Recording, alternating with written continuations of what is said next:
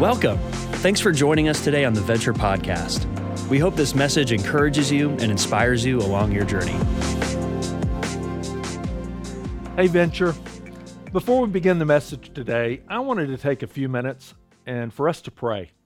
Pray for the events that we see unfolding in our world. I think we're all heartbroken when we see events like we see in Haiti with the earthquake and so many people losing their lives, and especially in Afghanistan.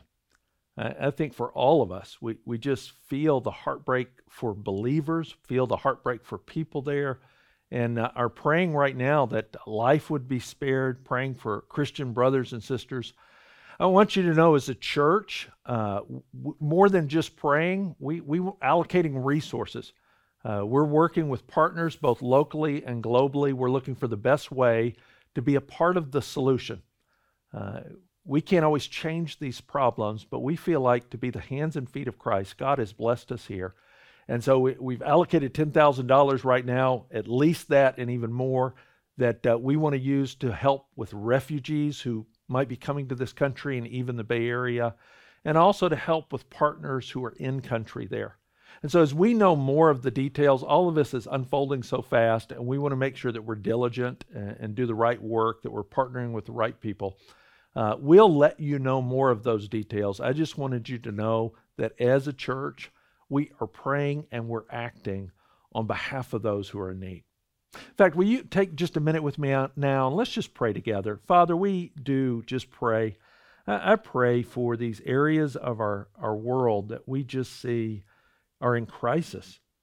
Lord, our hearts break as we see the crisis again in Haiti. Again, the devastation that is there. Lord, I pray for the people of Afghanistan. I pray with this just collapse that has happened. I pray for Christians who even now they're in their homes and they're fearing for their lives. Lord, we pray that you would give a measure of grace that goes beyond the circumstances.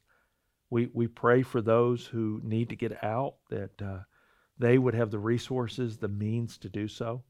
Lord, I pray that Christians all over this planet, we would be a people that are stepping in to help during this time.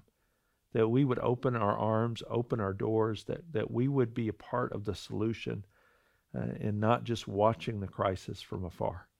Lord, show us how to do that well as a church. We thank you for the partners that we have across the Bay Area. We thank you for our global partners. We pray that you would show us how to use the ways that you've blessed us in order to be able to bless and help others. Lord, we lift this before you. I pray that as your church, we would be people of prayer during this time, that we wouldn't just see these news stories and be horrified by them, but they would constantly bring us back to a place where we're praying for those who desperately need it. Lord, we thank you that you are the God who's on the throne, that these events did not catch you unaware, even though they surprise us. And so that's why we bring these requests before you, and we trust you in all circumstances. And we pray this in Christ's name. Amen. Well, as we continue on in this series, this Reframe series, we've been using the book of Philippians and allowing God's word, and particularly as Paul has written to this one church in time, to allow it to be words that speak to us so that we change our perspective, the way we see the world. Because it's amazing when you change your perspective, it really can change everything. You know, years ago, the Museum of Natural History in New York had an exhibit where you came into this room. It was a large room, but they set the room up from a dog's perspective. So it was like a family room in a house, but when you came into it, suddenly the table, the legs on the table were so tall and the table was up there. The mantle seemed forever away. All the parts of the room just seemed gigantic when you looked at it from a little dog's perspective. And again, you could walk into that room and you go, well, everything's wrong here. Well, wrong to whom? I mean, from our perspective, that's not how we would see it. And that was the whole point of the exhibit. Is just realize that everywhere you look in life, there's a different way of looking at it. I don't know if you've ever seen a map. It's interesting. If you grew up in the U.S., almost every map you see of the world, right in the center of the map is the U.S. And yet, if you grow up in other parts of the planet, you can take a globe and flip it around. It's almost disorienting to see maps from that perspective. And you realize in that moment how ethnocentric we are, even in our maps, that we're the center of the universe and the center of life. Now, as we've been reading through this book, and the reason we're choosing this reframe is, how do we change our perspective? And it's one of the things I love about the Apostle Paul. He has such a unique and I would say a singular focus in life, that he's so dialed in. He has such a perspective both of this world and the world to come and how we live in it. You know, there's an old Russian proverb that says, if you chase after two rabbits, you won't catch either one. And I don't know about you, sometimes I feel like I'm not just chasing two rabbits in life. It feels like I'm chasing a whole herd of rabbits, and I'm going everywhere. That's why this book's been convicting for me. That's why I think this passage today, we're going to look at Philippians 3. I think it's one of the best passages that if you wanted to just get a perspective of how do I get that same singular focus in life? How do I get a perspective like Paul's? In fact, let's look at our reframe verse of the week right here. And this is the center of the passage. We'll break it down later. But look at this singular perspective. He says, one thing I do, forgetting what lies behind and straining forward to what lies ahead, I press on toward the goal for the prize of the upward call of God in Christ Jesus. Now, this is a great verse. Each of these reframe verses are great verses to memorize. And this is a great one to have that perspective to go, okay, that one thing I do in life. How do I have that kind of singular perspective? And so today, as we walk through the passage, I want to help each of us have this kind of perspective. Maybe you like me, you go, as I read this, I need to change my perspective. I need to narrow my perspective. And I think Paul shows us exactly how to do that. Look at the steps in it. The first step that I would say to do this is, for all of us, complete an internal audit of your life. And here's what I mean with that. Right now as a church, we have our accounting firm that we hired that does our yearly audit. And they come, they look at all our books, they look at all the assets, the liabilities. They do everything from our processes and protect it, and then they'll present to the elder board a final report in that. Now, I'm not asking you to do anything that complicated. In fact, you can probably do this one pretty quick. But when you think about your life from an eternal perspective, the ledger of your life, if you just had two categories, and so you look at that ledger of your life, everybody has your assets and your liabilities. And when we measure our lives, and everybody on the planet does this, by the way, we kind of measure it in two ways. On the asset side of this is the things that I did that were right, things that I did that were good. And then on the liability side of my life, the things I did, what I did that was wrong. And so when you look at that scale, everybody's measuring in this way. Every religion measures in this way. I mean, we define right different ways. Depending on your religion, depending on who you say is God. You're going to say, if you're a Muslim and Allah has declared that right means I did the 5 pillars of Islam. So if I did that and that's on this side and I didn't disobey, or if I didn't do the things I was supposed to do, or if I'm a Buddhist, I do the Eightfold Path over here. Or if I'm a Hindu, I've done the right way and I followed the right gods in that. Even just a general secularist still has these categories. It would just kind of go, I did more right than I did wrong. And so when you think about your life and the audit of your life, look how Paul puts it. And we won't look at the first verses of it. And the reason I bring this up is the beginning of this chapter, they're struggling a little bit in the Philippian church because there's a group that would go around to all these churches, and Paul, he doesn't like them. He calls them actually dogs. These wild dogs that come in. And what they're doing is they're expanding the category to be a good Christian. They said there's some things that to be a Christian you have to have in this asset column. And what they're doing is they're bringing in some of the rules of Judaism. It was Jews and sometimes even Jewish believers that they couldn't get out of their head this radical grace that Paul's teaching. And so they'd come behind him and go, you got to add some things. I mean, at the very least, if you're a male and you're going to be a Christian, you're going to be a God follower, you have to be circumcised. I mean, that was just core to identity. And you have to follow these laws. And so Paul kind of goes through his category, his column. He goes, hey, according to your reckoning of right, man, I was more right than any of you. He said, I was circumcised on the 8th day like you're supposed to be in the law. He said, I was of the tribe of Benjamin, one of the greatest tribes. First king of Israel was of the tribe of Benjamin. He says, I was a Hebrew of the Hebrews. Man, I'm pure in my bloodline. He said, I was a Pharisee. Oh, the most righteous guys. I was so zealous, I was willing to persecute. In fact, I love this line. He says, if you took the law and you laid it out, I was blameless. He's not saying he's perfect, but he said there's not one law that anybody was going to be able to come along and go, oh, Paul is not doing that. He said, man, I kept all of it. You want right? I had right. But then look how he describes it. Read with me as he says in this. But whatever gain I had, all that category of good stuff, I counted as loss for the sake of Christ. Indeed, I count everything as lost, no matter what you're going to put in this category. Not just those things that I kept according to my religion, but anything you'd put over here. I count as loss because of the surpassing worth of knowing Christ Jesus, my Lord.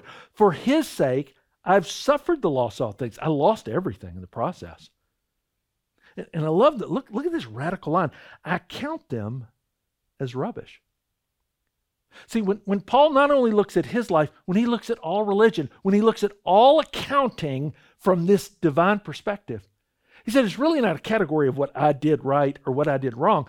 Really, you can just take your whole life and just summarize it, what I did. And he goes, you take what you did, take what I did, and you move all of it over here. It's a liability. I mean, all of life. And look how he puts it. He says, I count all of it as rubbish.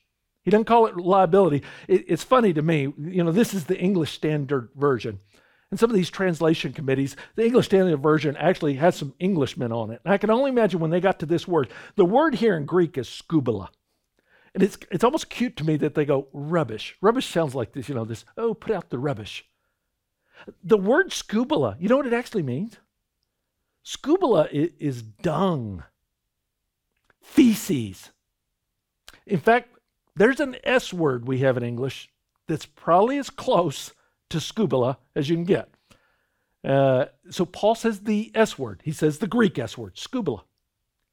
And you hear that and you go, whoa, wait, why is he so shocking about this?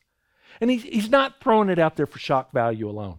It's not like Paul's like, oh, I'm going to be cool. I'm going to throw out this word. He wants to wake us up. He goes, hey, all these things that we're adding up that we think this is the eternal value of my life. All the things that I did that I thought I was right and I'm trying to do the right things and I kept the right rules and I did all that. He goes, man, I look at all that and it's dung. It's worthless. Now, again, let me be clear. He's not saying everybody on the planet's worthless. He doesn't look at anybody's life and go, oh, your life is dung and all that. He's not saying that people can't do good things. We see people that are not Christians and we look at their lives and man, they do very good things. But he says in the divine accounting, even their good things, even the best of things, they're worthless in this accounting system. And the reason he's so strong about it is they're not only worthless, they're deceiving. Because you think it's adding up. And it has no value. I'll give you an example of it. If I were to say to you, I have a way, for very limited dollars, by the way, you could become a millionaire. And I do, by the way. In fact, if you would give me $1,250, I can make you a millionaire by the end of the day. It'll probably take me the end of the day, but I can do it. It's not a Ponzi scheme. I don't know any stock, scam or anything like that. I'll hand you $1 million by the end of the day. Now, you're looking at me and you go, Tim, you're pastor. All right, what's your deal? I'll show you. I'll just show you part of it. See, I'll go out for $1,250. I can go out and buy 49 of these. They're about $25 out there. Priced them today. So just a general set of Monopoly. And in Monopoly, here's a great thing. In every Monopoly, there is $20,580. So if I buy 49 of these at $20,580, I can hand you a stack, 49 times this, that you're suddenly a millionaire. And man, you can make it rain, baby. I mean, you're going to $500. Now, you look at that and you go, Tim, hello, why in the world would I give you $1,250 good dollars to get $1 million worth of Monopoly money? It's useless. I go, useless? Man, do you know the property you can buy? Do you know how many hotels and houses you can buy? And again, you'd look at it and you go, yeah, that's great to be a millionaire in Monopoly world. But in the real world, you actually asked me to sacrifice something valuable for something useless. Because this is exactly what Paul's trying to teach us. And I hate to break it to you, it's a lot more valuable than $1,250. He said there's so many people. I mean, they're taking their life. They're taking all of who they are. And with passion, they're trying to do the right things. They're trying to make their life count. They're trying to add it up. They're trying to, in the ledger of their life, go, man, I did more good than bad. And he looks at that and he goes, man, I did that too. And in the reckoning before God, man, that is worthless. It's useless. In fact, the only thing of worth, look what he says is of worth. Let me put Monopoly world away. We'll go back into real world of Scripture. Look what he says is of worth as he continues on with it. For his sake, I suffered the loss of all things. I count it as rubbish. I count all that I did in order that I may gain Christ. Oh, here's worth. And be found in him. So that when God looks at the value of the world, he goes, oh, the value is Christ. Oh, and Paul's in him. Not having a righteousness of my own that comes from the law. Not that I did the right things and I finally got there, because I just can't get there. But that which comes through faith in Christ. The righteousness from God that depends on faith. Man, not something I could earn, but something God was willing to give through Christ. That I may know him and the power of his resurrection. Man, I want to know him that much more, that I may share in his sufferings. Ooh. Paul says that's even an asset. Becoming like him in his death, that by any means possible, I may attain the resurrection from the dead. See, go back to the ledger of life. If you look at it here, the liabilities are here, what I did. Here's the asset, what Christ did. Paul says, this is my ledger. This is my life. This is how I have meaning. See, on this side of it is what Christ did on the cross. On this side of it is the righteousness that came through Christ. On this side of it is even the sufferings of Christ, because I'm more like him. On this side of it, I'll have resurrection in Christ. And I would just encourage you. I mean, before you do anything else, I think it's so important for all of us to have a real clear picture. Because every religion will teach you the assets on this side is what you have to do. And I'm telling you, and the reason Paul uses such strong language, man, it is a worthless system because you can't do it. You can never measure up. And so Paul says, hey, you know what Christianity teaches? I didn't measure up, but Christ did. Now, as you do the audit of your life, is this what the ledger of your life looks like? And if it doesn't, it's as simple as what Paul teaches us. Man, if I confess with my mouth, if I believe in my heart that Christ is Lord, I receive all of that. And I don't have to live based on this. First step that you need to do is an eternal audit. Now here's the second thing in this new perspective. Look at the second thing. Admit that you're not there yet. Admit that you're not there yet. And when I use this phrase, I'm not talking about people who have not experienced Christ. I'm talking about Christians. For every single one of us, admit we haven't arrived yet. Admit you're not all that. Because it's easy, even on that last point. Maybe you were looking at that ledger and you said, oh yeah, Tim, oh, that is so me. I am in Christ and I'm not living in that. I remember when I did that years ago. And we can almost kind of sit in that place where we go, oh yes, I'm so glad you're preaching that to other people. But look what Paul says in the very next thing. He's describing his own life. Not that I have already obtained this or am already perfect. Here's Paul. And he's near the end of his life. And he goes, oh yeah, I'm not there yet. Man, I've not experienced all I'm called to be in Christ. I don't understand all who Christ is yet. I don't experience all of this living out. I'm not perfect in this. I've not finished this. But you know what I do? I press on to make it my own. Because Christ Jesus has made me his own. See, because of what Christ did, man, I'm moving toward it more. I want it more. Brothers, I do not consider that I have made it my own. Again, I just love Paul's humility. This is the Apostle Paul. When I think of Paul and I think of this kind of life, and I think of knowing who Christ is and wanting to live this fully out, for me, Paul is the GOAT. I'm not talking about the animal. I'm talking about the GOAT, G-O-A-T, the greatest of all time. When you think of any sport, in basketball, Michael Jordan is the GOAT. And don't come at me with LeBron, please. Michael Jordan's the GOAT.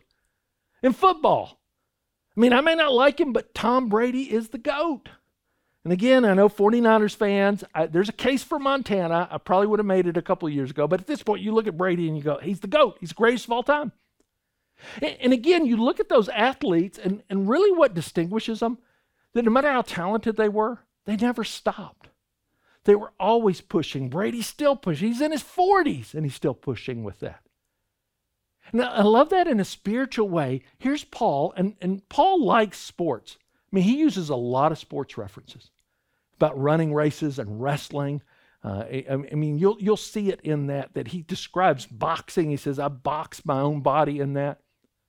And there's this part where Paul, when he's looking at his spiritual life, here's what I love about it. He goes, I haven't arrived. Man, I'm not there yet.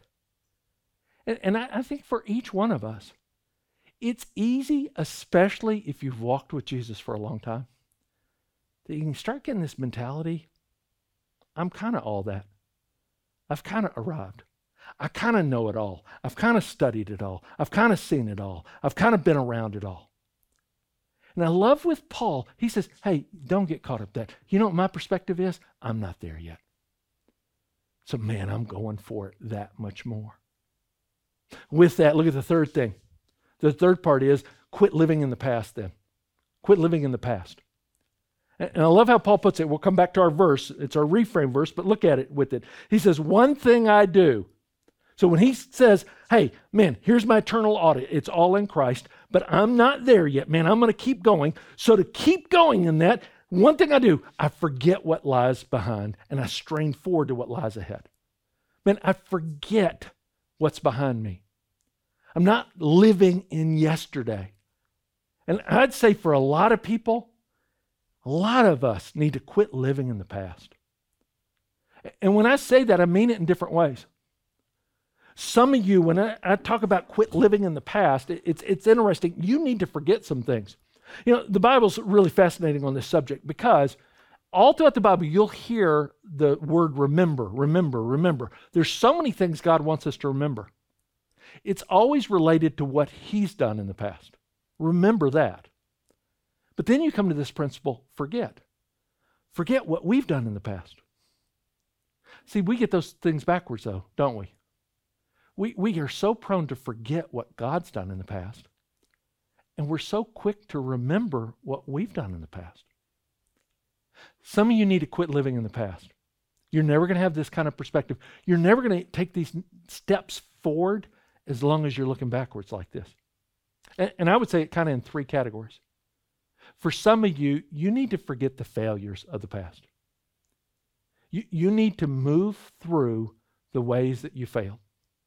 I've talked to a lot of believers over the years, and I'll have some, they'll come into the office, and it's always interesting. People are telling their stories. And sometimes as those stories move to that place of the heart where they have something in their past they can't leave behind. And it's usually shame related. And I would encourage you, part of it is embracing the forgiveness of God. Now, I'm not saying it's a quick process. I'm not saying that, we dismiss sin. In fact, sometimes we move through it too quickly. I like how Lewis Smedes puts it. He said, if forgiving ourselves comes easy, chances are we're only excusing ourselves. There's a difference between excusing ourselves and forgiving ourselves. We're ducking blame. We're not really forgiving ourselves at all. If you're self-aware, conscious of sin enough, concerned about God and others enough, some part of you ought to ache with the remembrance of the wrongs. A broken and contrite heart God doesn't despise. He says that in Psalm 51. I'm not saying that we just dismiss, especially where our sin had an impact on someone else. There can be an ache in that. But there's a place where we bring it before God, we receive the forgiveness of God, and we don't allow the shame of the past to trap us in the past. You know, again, Paul, I think, models this better than anybody else. Paul never hides his story. Paul never hides his past. I mean, he's the first to admit. He says, I'm the chief of sinners. He said, I was a persecutor of the church. He owns his past, but he's not trapped by it because he's found forgiveness. And maybe for some of you, this quit living in the past, maybe it's time to start owning part of your story. Instead of being so ashamed of it that you can never see it, you'd be willing to bring it in the light so that you can show others the forgiveness God's given you. And maybe it'd be a testimony to them. Some of you need to quit living in your failures. Now, the flip side of it, there's a lot that need to quit living in the successes. And again, I say this because God's blessed Venture. We've got a mature body. We've got so many people that have walked with Jesus for years. And I know this. I've had a lifetime I was able to grow up in the church. I'm so thankful for that. But it is so easy to rest on yesterday's success. It's so easy to tell yourself, well, I used to be a missionary, or I was an elder, or I started this ministry, or I served 10 years, or I've taught through the Bible, or I've never been in debt in my life. Any of the things that we kind of look at that are great things God's done in our life, but we're resting on yesterday. I mean, by God's grace, man, I have been in a loving, faithful relationship with my wife, Lee, for over 30 years. I've been faithful to her for 30 years. But you know, that means nothing if today I allow my eyes to wander, I allow my heart to wander. I mean, I'm so thankful for the history that we have. And you know what it calls me to do? It calls me to go, I want to live it that much more because I want another 30. And I want to experience that. And there's a part of what I look at Paul's life that he's not satisfied with all the churches he's planted, all that he's done. He says, no, I want to see Christ use me that much more. He's back in the game.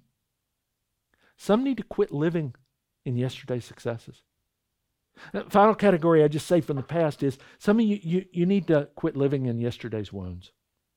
And this may be the hardest one because somebody hurt you or somebody did you wrong. Maybe it was a church. Maybe it was Christians. Some of you, you're watching this online because you've told yourself, I'm not stepping back in a church building again. And it's not because of COVID. It's because of Christians. And those wounds and those hurts, man, they keep you trapped. Now again, hear me. I'm not saying this to diminish it. What was done was wrong. And God sees it as wrong. And God wants to walk with you and heal you from it. But you're going to stay trapped backwards if you're not willing to bring those things to Him and trust Him as you walk forward. You know, I love the way Gary Preston talks about it. He says there's a story of a traveler that was in Myanmar, and he traveled to a shallow stream, and when he got to the other side, he looked at his torso, and his torso and his legs were covered with leeches. And he went down to pull them off, and his guide said, don't pull them off. If you pull them off, you're going to leave the head of the leech in, and it'll get infected. He said, you need to go to a warm salt bath and just sit in the bath, and in that warm salt water, the leech will release. And it's not going to leave the wound and the infection behind. Listen how he describes it, because I think it's so important. He says, many of us have been significantly injured by another person. But we cannot simply yank the injury from ourselves and expect that all the bitterness, the malice, and the emotion will be gone. Resentment still hides under the surface. The only way to become truly free of the offense and to forgive others is to bathe in the soothing bath of God's forgiveness. When I bathe in the bath of how He's forgiven me and loved me, it helps me to release those wounds. When I finally fathom the extent of God's love in Jesus Christ, forgiveness of others is a natural outflow. And again, I'm not saying it won't leave scars in your life. If you've been hurt by people, there are scars that are there. But trust me, if anyone knows scars, Paul does, both physical and emotional. If anybody's an expert in scars, it's Jesus. And yet He wasn't held back by them. He overcame through it. I think for many of us, if we're going to live out this kind of life, we got to quit looking back. Quit living in yesterday's failure. Quit living in yesterday's success. Quit living in yesterday's wound. Trust Christ in this. And then as you do that, look at number 4. Number 4, focus on the finish line. Focus on the finish line. Focus on what's ahead. Look how Paul puts it in that same verse. He goes back in it in Philippians. But one thing I do, forgetting what lies behind and straining forward to what lies ahead, I press on toward the goal for the prize of the upward call of God in Christ Jesus.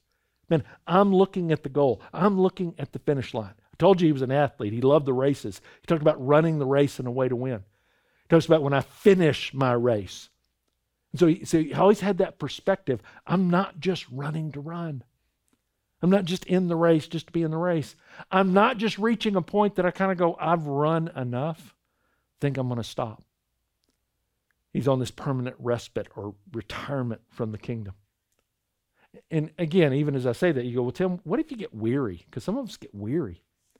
And again, there's a place for respite. There's a place for rest. In fact, Jesus looks at his followers. He says, come to me, all who are weary and heavy laden. But notice what he says in that. He says, I will place my yoke upon you. My burden's not too heavy. My yoke is actually light. You know, I think a lot of us are weary, not from Jesus' yoke, but from the yoke of success that we're going for. From the yoke of the things we get so caught up in. And I would just encourage you, sometimes getting this kind of clarity and focusing on the finish line and really focusing on the things that Jesus calls us to do and giving our life away and serving others and being there, it makes all the difference. Focus on the finish line. And then as you do that, look at number 5, find the right people to follow along the way. So we're focused on that finish line, and the great part about the finish line, you know who's standing there? Jesus. That's what Hebrews 12 tells us. Run the race in a way, fixing your eyes on Jesus. He's the author and finisher of your faith. But if you're like me, sometimes when I'm running that race and I'm trying to stay fixed on Jesus, it's hard to know, how do I do that in everyday life? Are there some living examples here? Look what Paul says. I love the way he puts it. He says, brothers, join in imitating me and keep your eyes on those who walk according to the example you have in us. He says, look at my life. Run with me. Imitate me. In fact, look around for people who are an example in life. You need to find somebody a little bit further ahead of you in the race. And don't just listen to their teaching. Look at how they live their life. He says, do this, for many of whom I've often told you and now tell you, even with tears, they walk as enemies of the cross of Christ. Their end is destruction. Their God is their belly. They have glory in their shame with minds set on earthly things. Paul says you got 2 different examples in front of you.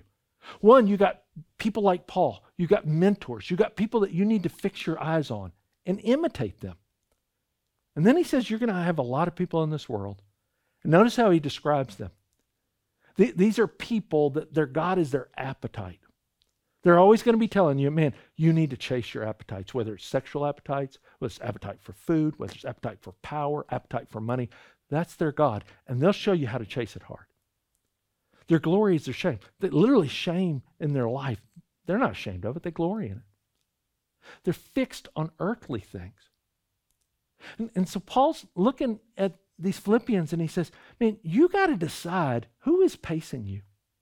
Who are you imitating? Who are you following? And I'd ask you directly, when you go on social media, literally, Who are you following? What is their life like? Would this description match them? We got a whole category of people now we call influencers. Literally, all it means is they live their life in a way and they show you what they're doing in their life so they can influence you and me to make choices in our life. I saw an article in the New York Times. It really is a fascinating article. A young woman wrote it, Lee Stern, and she describes herself and she's looking at these influencers. Listen to the name of the article is The Empty Religions of Instagram. She's describing Instagram. This was back in March of this last year. She said there's these wellness preachers, as they call them, quasi-spiritual influencers, Insta evangelists. Instead of tele-evangelists, now you have Insta evangelists. They have online followers from 1 million up to 7.5 million, some of them. They're neo-religious leaders of our time. Their followers are mainly millennials and Gen Z. And they're not really affiliated with any religion per se. She describes it, most of them are a blend of either left-wing political orthodoxy, maybe intersectional feminism, self-optimization, therapy, wellness, astrology, and Dolly Parton. She'd say that kind of be the mix of it all. Listen to her words, though. She said left-wing secular millennials like myself, so she's putting herself in that category, may follow politics devoutly. But the women we've chosen as our moral leaders aren't challenging us to ask the fundamental questions that leaders of faith have been wrestling with for thousands of years. Why are we here? Why do we suffer? What should we believe in beyond the limits of our puny selfhood? She describes herself in this category. She's not a Christian, but listen to her. She said, I long for role models my age who are not only righteous crusaders, but also humble and merciful. And then I'm not finding them where I live online. There's a chasm between the vast scope of our needs and what influencers can provide. We're looking for guidance in the wrong places. Maybe we actually need to go to something like church. I've hardly prayed to God since I was a teenager. But the pandemic has cracked open inside me a profound yearning for reverence, for humility and awe.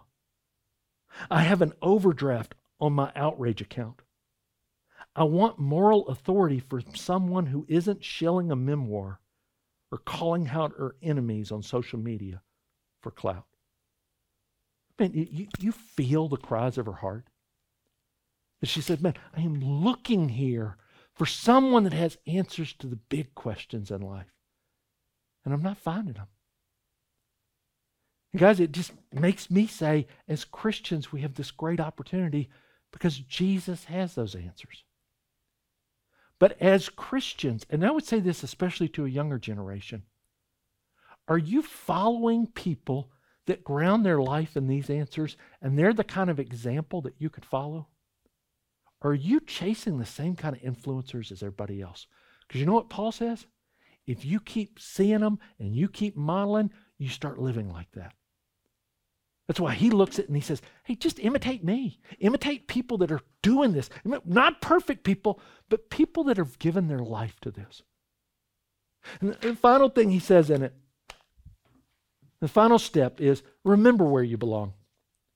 And here's all I mean with this, is as you're running this race, I don't know about you, especially a week like this, you can find yourself weary. You can find yourself in a place that you're going, man, I'm a little overwhelmed with it all. You can find yourself in a place where you feel always out of sync with culture and everybody else. And Paul looks at it and he goes, yeah, but you got to remember, you're not home yet. Look how he closes. I love this. Our citizenship is in heaven. And from it we await a Savior, the Lord Jesus Christ, who will transform our lowly body to be like His glorious body by the power that enables Him even to subject all things to Himself. He says, man, as you're running this race, as you stay fixed on it, as you're focused on that, just recognize that's home. And we're not home yet. And so when you have a week like this and you see the brokenness of the world, when you see the brokenness even in your own life, when you feel the effects and the wounds of what people have done and maybe done to you. See, all of those bad things that we see, they're a reminder This world has fallen and infected with sin. It's a reminder we're not home. And I'd say the flip side of it, when you see the beauty of this life, you see the beauty of people, you see the beauty of what's going on, it's also a reminder that this is a glimpse of the life to come. That citizenship in heaven, it's not on a cloud somewhere strumming a harp. Our heaven is a new heaven and a new earth. In fact, listen to how Randy Alcorn puts it. I love, he says, all of our lives we've been dreaming of this new earth. Whenever we see beauty in water and wind and flower and deer and man and woman or child, we catch a glimpse of heaven. Just like the Garden of Eden, the new earth will be a place of sensory delight, of breathtaking beauty, of satisfying relationships, and personal joy. See, all those beautiful things that you see, those things that move your heart, those things that make you smile, they're just glimpses of where home will be. And when we're there, and here's the beautiful part, all the things that make you weary, all the things that make you hurt, all the things that would bring a tear to your eye, we're going to a home one day where all those things have been removed. Because of Jesus. Because he's the author and perfecter of our life, our faith, and our race. I want to encourage you. It's hard to live in this perspective, but this kind of perspective could change every day of your life. To have the kind of singular focus that Paul's talking about, it literally can change every category of your life. Maybe you should take some time today. Just kind of think through it together, or alone even. Maybe do that audit of your life and go, man, what am I putting in the categories? What are the things I consider assets? What does Jesus say? And then as you do that, maybe it's time as well that you leave some things behind. You stop focusing on the past and you start focusing on the finish line, especially where Jesus is. That you look around today and go, I need some people that influence me. I need people in my life that I could follow after, that I could model my life after. And then at some point today, just stop and look around and think of all the beauty. Think of all the things that make you smile. And let it be for a moment a glimpse of the home that Christ has prepared for you. Let's pray. Father, I do pray that like Paul, I could have this perspective. I want to live this way. I think it changes everything. I pray that for each person here. I pray that for those who are listening to this. Maybe there's some that when they look at the audit of their life, they've not put their faith in you. They've not received what only Christ can bring. I pray they'd do that today. Lord, I pray for those today who need to stop living in the past. They need to start living forward. Lord, I pray for those that maybe think they've arrived and they need to start chasing you again. Father, for all of us, I just pray that we'd have a glimpse of the kind of home that you've prepared for us, and that would motivate us that much more. That like Paul, we would say, this is the one thing I do. I forget what lies behind, and I press on in Christ Jesus. And we pray this in his name. Amen. We hope today's message encouraged you in your journey of faith. To keep up with the latest messages and what's happening, make sure to subscribe to this podcast and visit venture.cc.